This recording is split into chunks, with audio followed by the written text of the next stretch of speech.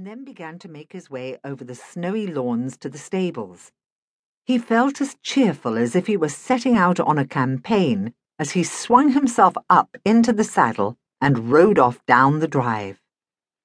As he rode toward Greenbanks, he could feel the feathery brush of snow on his cheeks, and then, as the old house came in sight, he could hear shrieks and yells from the hillside above the house, where the young people were sledging. That flame of rebellion that had brought him this far was suddenly flickering. He felt unaccountably shy and not sure of his welcome. Jimmy, the Harringtons' boy, appeared with a cheerful, "Good day, sir. I'll take your horse to the stables. Sir John and Lady Harrington are in the drawing-room." The front door was open, and a pretty maid was bobbing a curtsy. He could hardly retreat now. He squared his shoulders and walked in. The drawing-room, when he was ushered in, seemed to open its arms to engulf him in warmth and colour. And there was Lady Harrington, springing to her feet with a glad smile of surprise on her face, and Sir John, more lethargic, putting aside his newspaper and saying, "Well, this is a surprise, and a very welcome one, too. You need a glass of mulled ale to put you to rights after your ride, Colonel." The Colonel had been schooled by his wife not to talk of military matters, not suitable for polite company, and so he was gratified to be plied with questions about the Battle of Waterloo, and had he met Napoleon, and was the little Corsican as mad as they said. A glass of mulled ale in his hand, and a roaring fire at his feet, the Colonel began to talk, shyly at first, and then, fired by the rapt attention of his listeners, he relived the battle, and then began to talk of Napoleon. "I was disappointed," he said. "I thought him a petulant, shabby sort of fellow, but Wellington said his very presence on the battlefield was worth the strength of several regiments."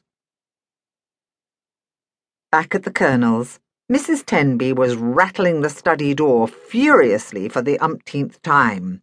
"May I suggest, madam," said Peter the footman, "that I walk along the terrace and look in the window and see if Colonel Tenby is all right?" Her heavy face cleared. "Do that. I will wait here." Peter went outside and along the terrace. He looked in the study window, and a grin crossed his face as he saw it was empty. He lifted the window and climbed in, and went and unlocked the door. "The Colonel is not here, madam," said Peter. "Not here? Not here? But how did he get out, and where has he gone?" Peter, who had easily deduced that his beleaguered master had probably escaped by the window, stood wooden-faced and refrained from comment. "Oh, go about your duties," snapped Mrs. Tenby. "See that there are enough logs in the drawing-room." Peter went to the drawing-room, where a small group of people were sitting about, looking bored.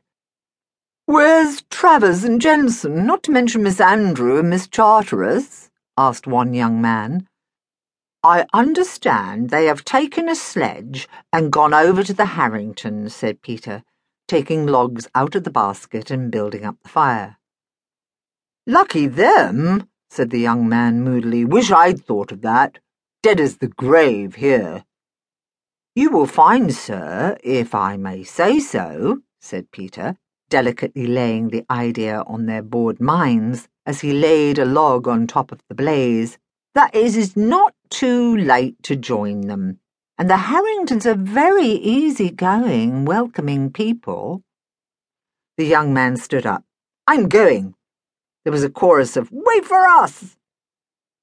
"There are some sledges in the tack room," said Peter. "It would be a good idea to take some more."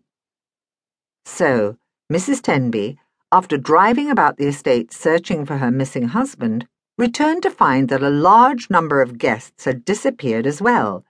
She could only content herself with the thought that Lucinda and Harriet were in Oxford with Lord Ranger and Lord Paul. Lord Ranger and Lord Paul were having a pleasant day. Both Lucinda and Harriet had been schooled all their young lives to please and flatter men. They were comfortably aware of the admiring stares they received as they went